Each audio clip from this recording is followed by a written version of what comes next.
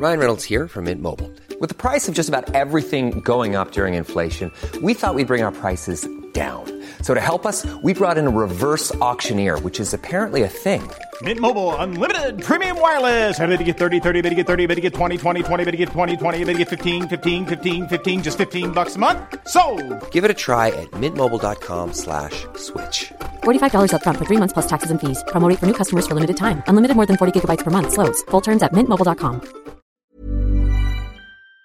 Hello, this is Derek Scully from the Irish Times, normally based in Berlin. I've just arrived in Brussels, where finance ministers are meeting in the hope of piecing together a last-minute deal on the so-called banking union, the new rules to provide greater policing and oversight for the European banking sector after the Eurozone crisis. But politicians arriving this morning will no doubt have heard that the Anglo tape scandal has finally reached the German media.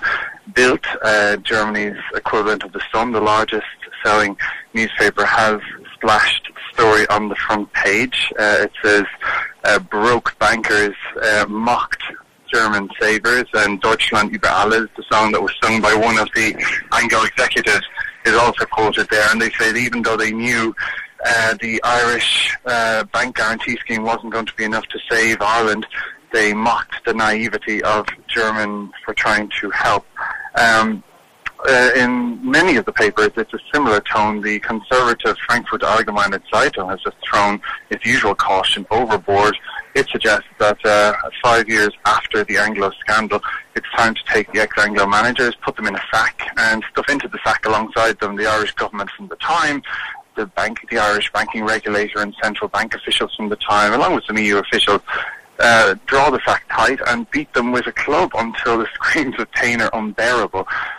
This is extraordinary for many reasons, partly because the Frankfurt Allgemeine is usually such a laid-back newspaper, and like all the other newspapers, including Bild, they've never really given Ireland a hard time during the Euro crisis in the last 5 years. So this could mark an untoward change of tone, just as Ireland was finishing off its presidency of the European Council, and just as finance ministers and leaders are hoping to finally get the ink dry on a deal to recapitalise banks, including Irish banks. So it's all come together, it's all come to a head, and it's all come to the attention of Germans at the worst possible opportunity. So it's going to be a lively day of finance ministers meeting today, and Kenny will meet Merkel here tomorrow, and who knows, maybe she'll have a copy of the Bild Zeitung in her pocket.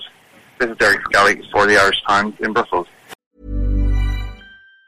Even on a budget, quality is non-negotiable. That's why Quince is the place to score high-end essentials at 50 to 80% less than similar brands. Get your hands on buttery soft cashmere sweaters from just $60, Italian leather jackets, and so much more. And the best part about Quince, they exclusively partner with factories committed to safe, ethical, and responsible manufacturing. Elevate your style without the elevated price tag with Quince. Go to quince.com/upgrade for free shipping and 365-day returns.